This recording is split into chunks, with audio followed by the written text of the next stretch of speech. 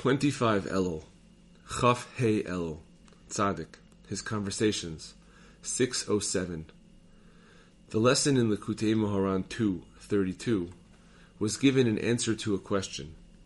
The Maggid of Teravitza asked the Rebbe, given that the patriarchs and other early tzaddikim certainly wrote many books, where are all those books? The Rebbe answered him with the above lesson, where the question is fully resolved. Afterwards, the Maggid came to where his son-in-law Rabbi Yitzchak was living. He was a school teacher. Rabbi Yitzchak asked his father-in-law how his wife and children were. The Maggid replied, "Before you ask how they are, ask where I've just come from. I've just come from Breslov. I was there with our Rebbe, Rabbi Nachman of Breslov. I asked him something I've already asked many tzaddikim, and they never gave me the right answer. But he gave me the answer clearly and correctly. He revealed a most wonderful teaching about this, and as he was speaking, I saw flames of fire coming from his mouth. I thought it would be quite impossible to put what he said in writing. Then, the next morning, that young Reb Nosson brought along this lesson written in ink on paper." 608. Rabbi Nachman related, in the time of the Baal Shem Tov, there was a certain young man who was an outstanding scholar, sharp in the extreme. He was strongly opposed to the Baal Shem Tov. The Baal Shem Tov told his followers to try to bring him closer to him.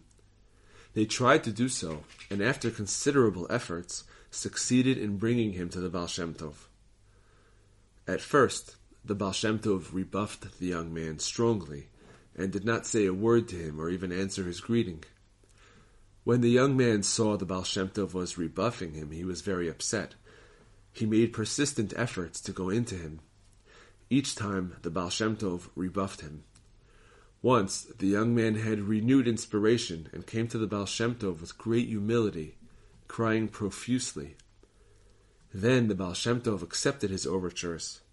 He told the young man that he would be faced with great opposition, firstly from the members of his household, then from neighbors, and then from the whole town and the entire world. Even the birds would be opposed to him. The young man returned home, and that is exactly what happened. First of all, the members of his household started arguing with him and opposing him, even though previously they had shown him great respect. And indeed everyone had liked him, because he was a fine Jew. Now, however, they all started opposing him, first his family, afterwards the neighbors, and finally the whole town and all the people in the surrounding regions.